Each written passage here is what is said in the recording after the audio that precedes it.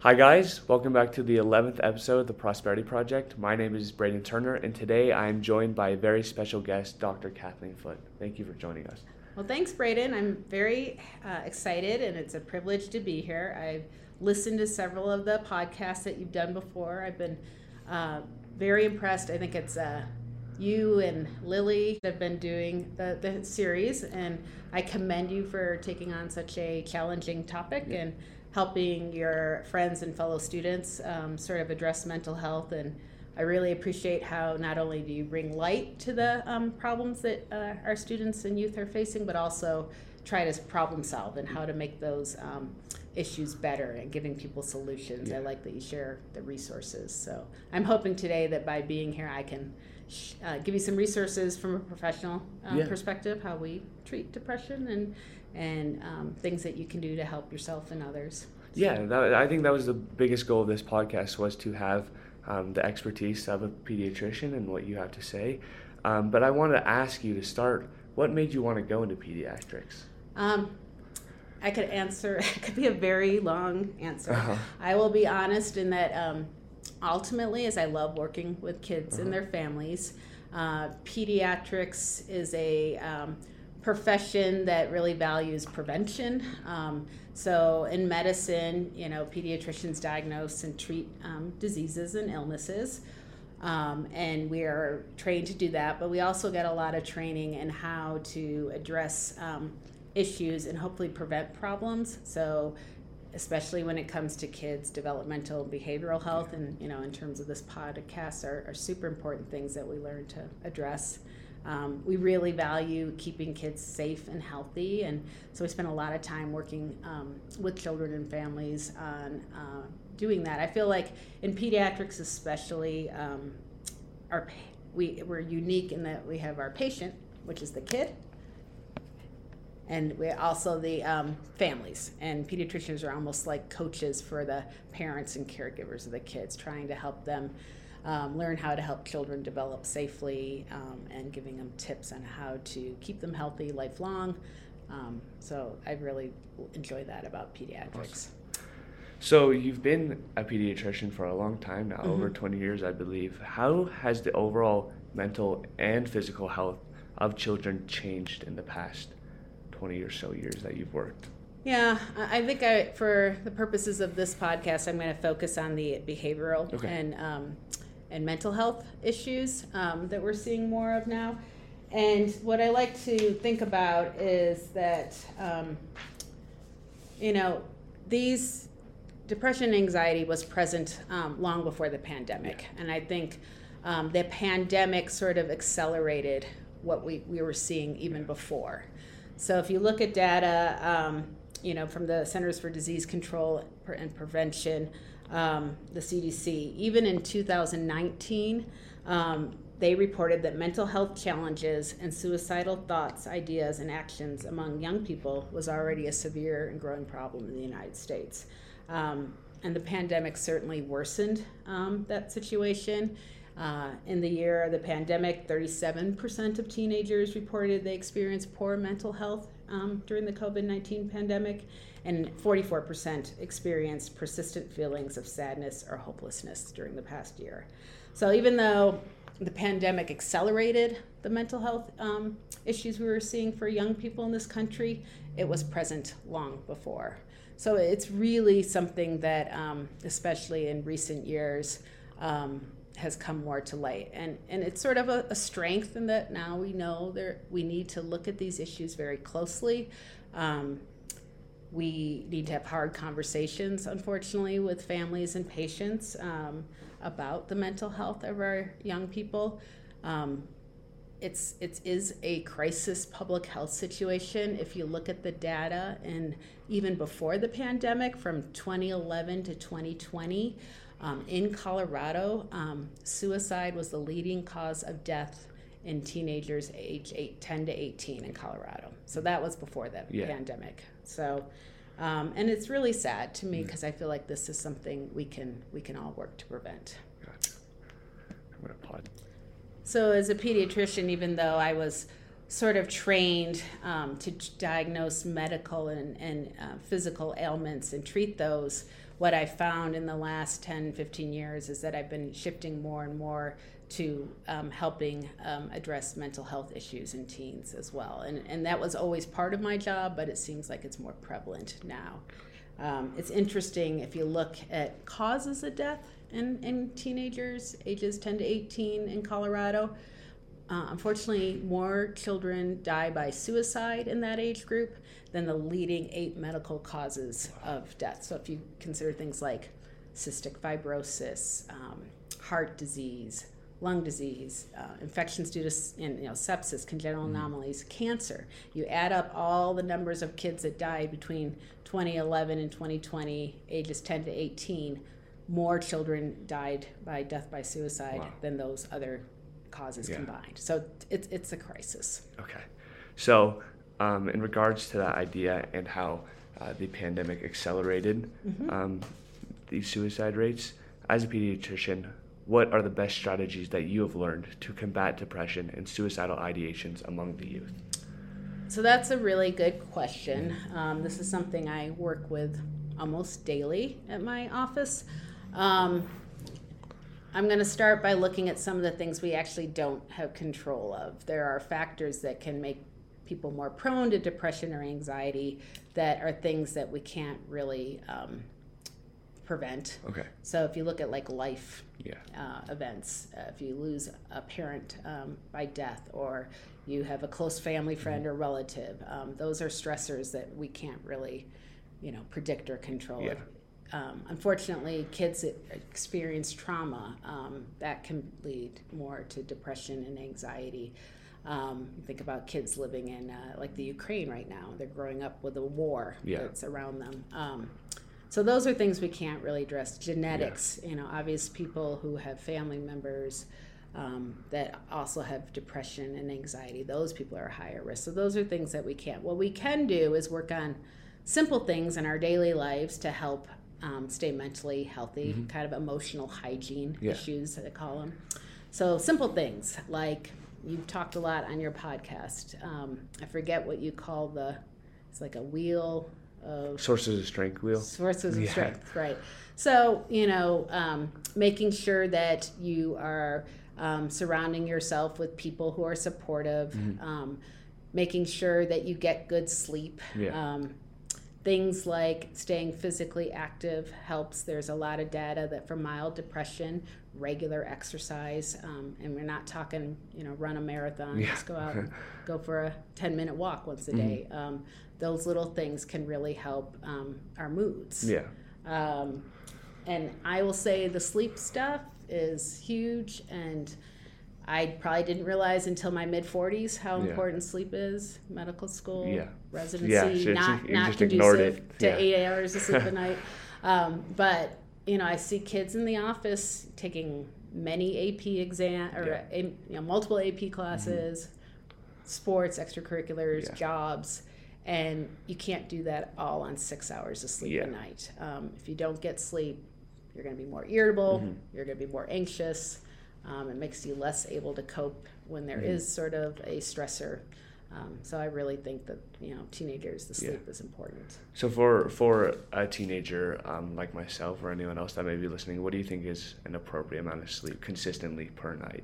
Honestly, we really hope for a minimum at 8.5 hours. Okay. Some need more.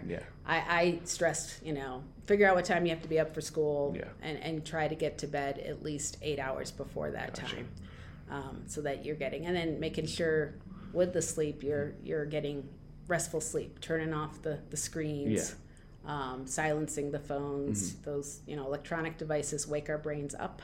So it's pretty hard if we're looking at those things right before we go to sleep to then get our brain to calm down. Is there anything you recommend that teenagers do kind of like 30 minutes to an hour before they go to sleep?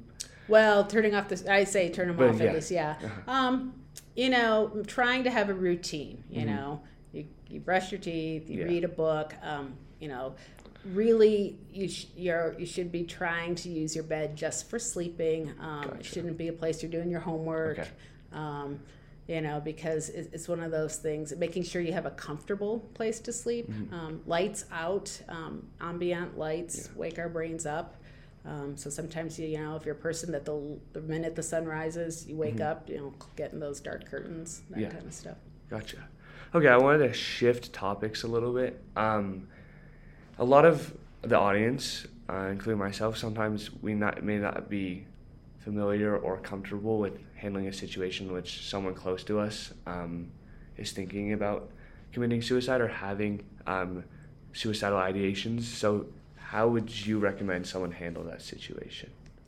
So if you're a friend of yours? Yeah, a friend, family member, anyone close to you. Well, if you're worried about somebody and they haven't said anything to you, it's a little more challenging. Yeah. But if you're really worried, try talking to that person, just letting them know, hey, I'm here. Yeah.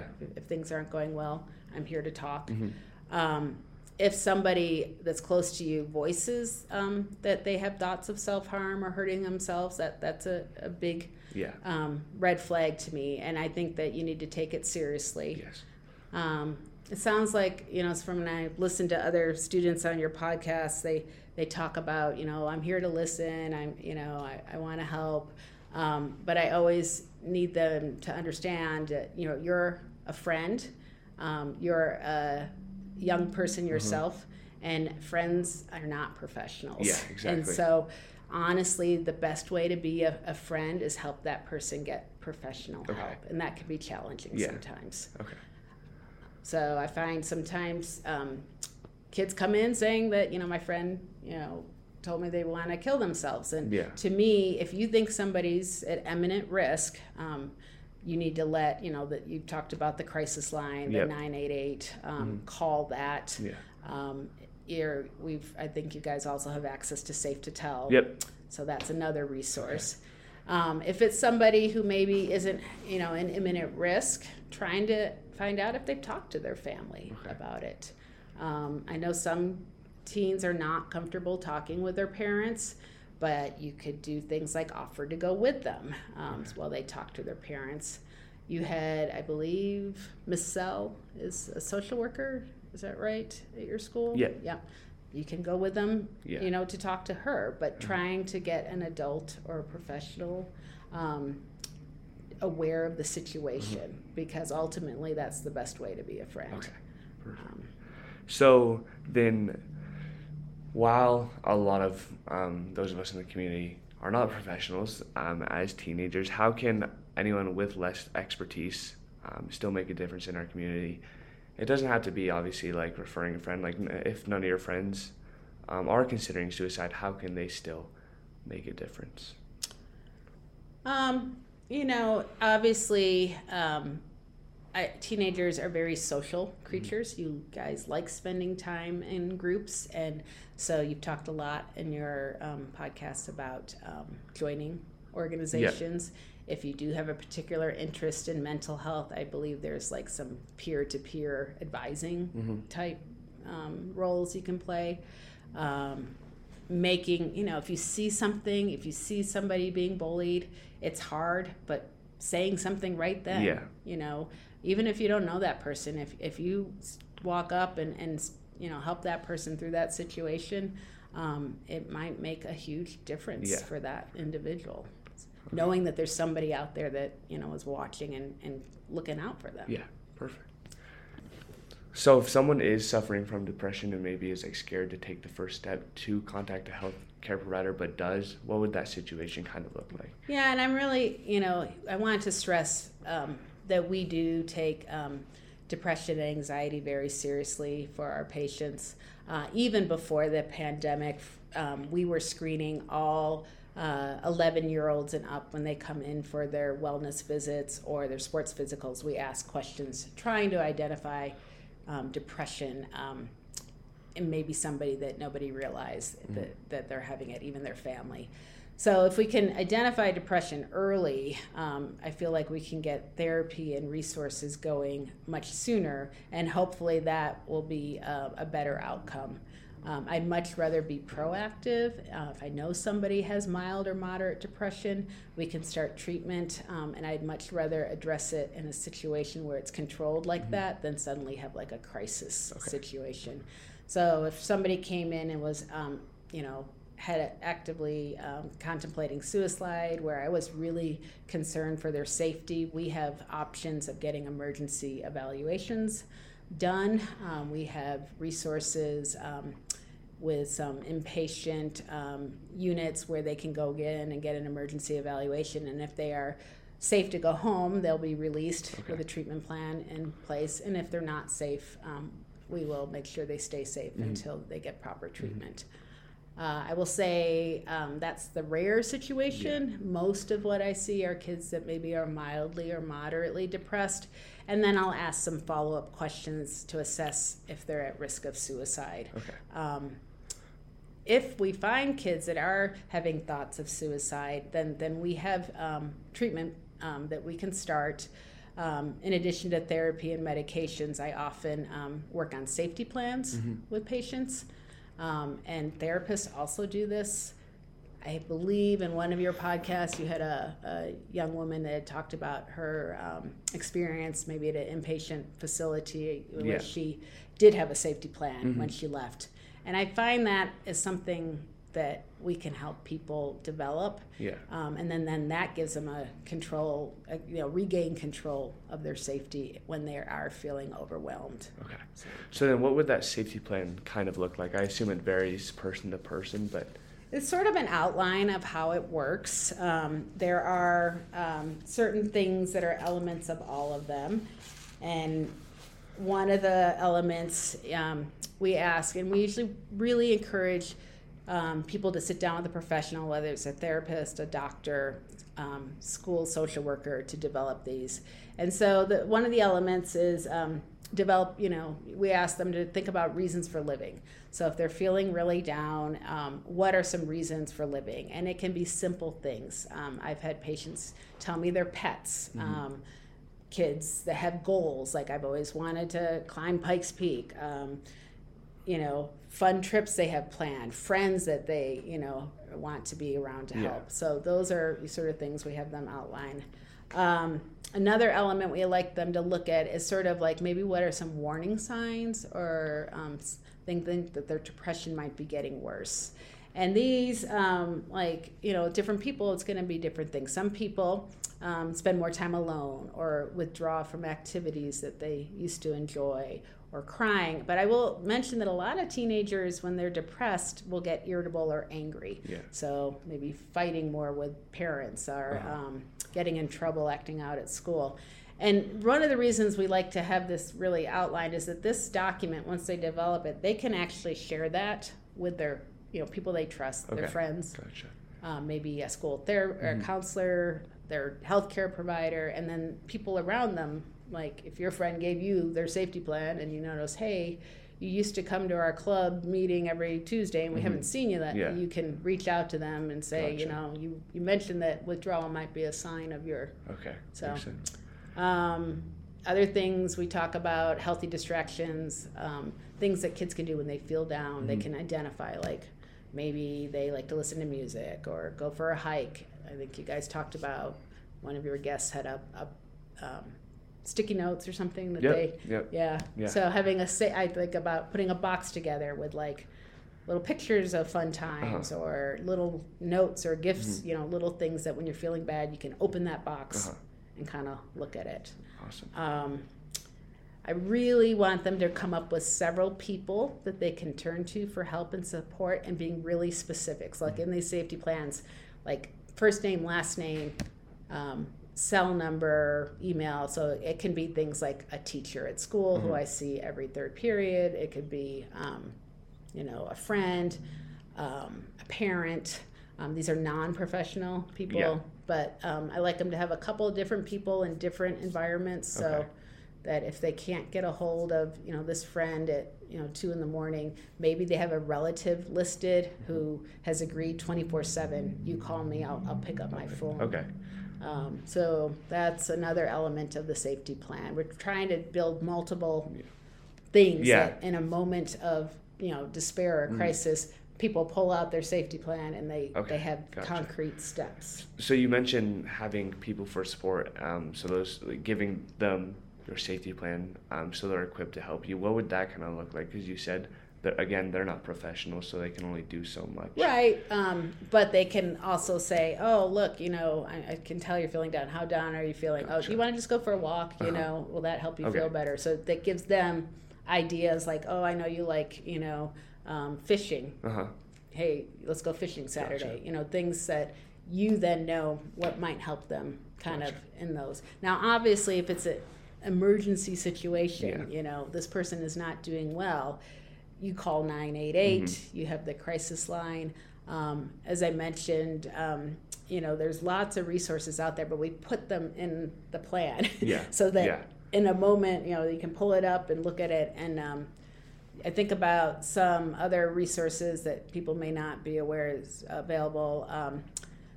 There is a group called the Trevor Project, and that is a group that works with LGBTQ young people, and they have access 24 hours a day, 7 days a week, crisis counselors, 365 days a year. If you get on their website, you can chat, you can talk, you can text, and so that's a resource for those individuals that I think is huge, and it's free, and it doesn't involve necessarily going to an emergency room or to a mental health facility. Gotcha.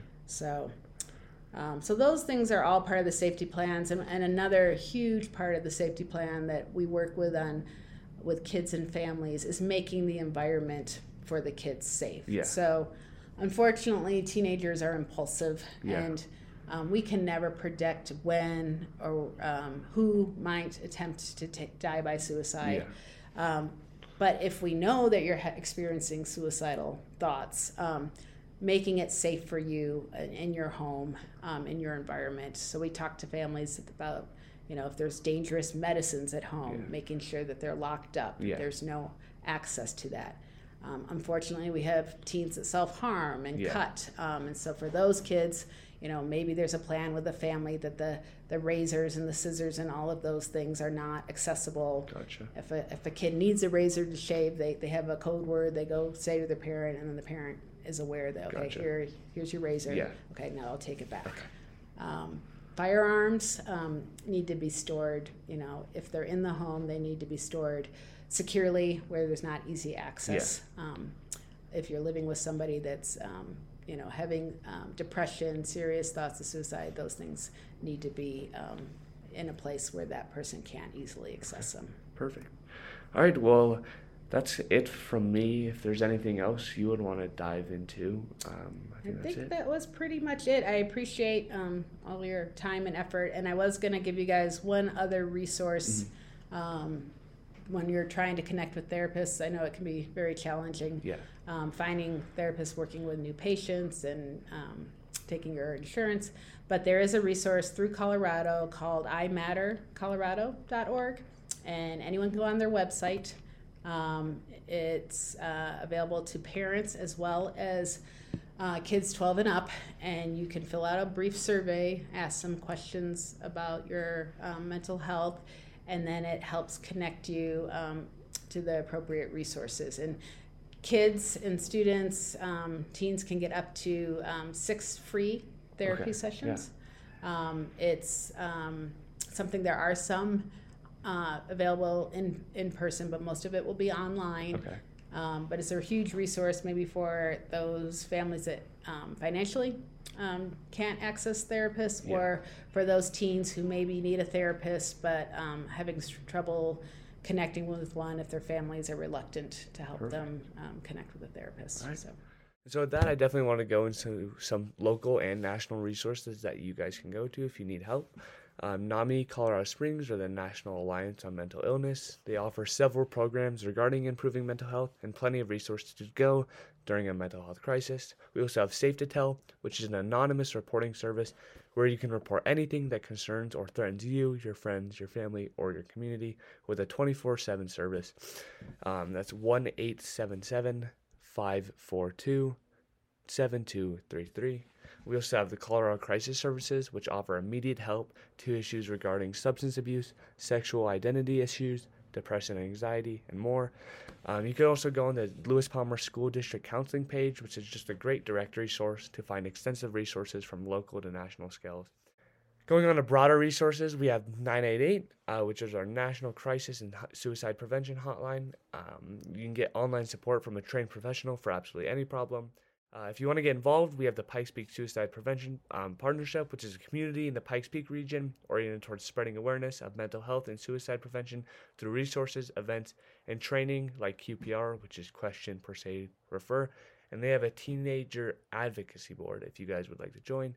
And then here in Monument, we also have SO Coalition, or the Social Emotional Wellness Coalition, which is another community in the Tri-Lakes area, partner with PPSP, and also oriented towards teenage mental health and suicide prevention. If you're interested, please reach out to Miss O'Connor, the Lewis Palmer High School principal, or Miss Sell, the Lewis Palmer High School social worker. Thank you guys. Blah, blah, blah.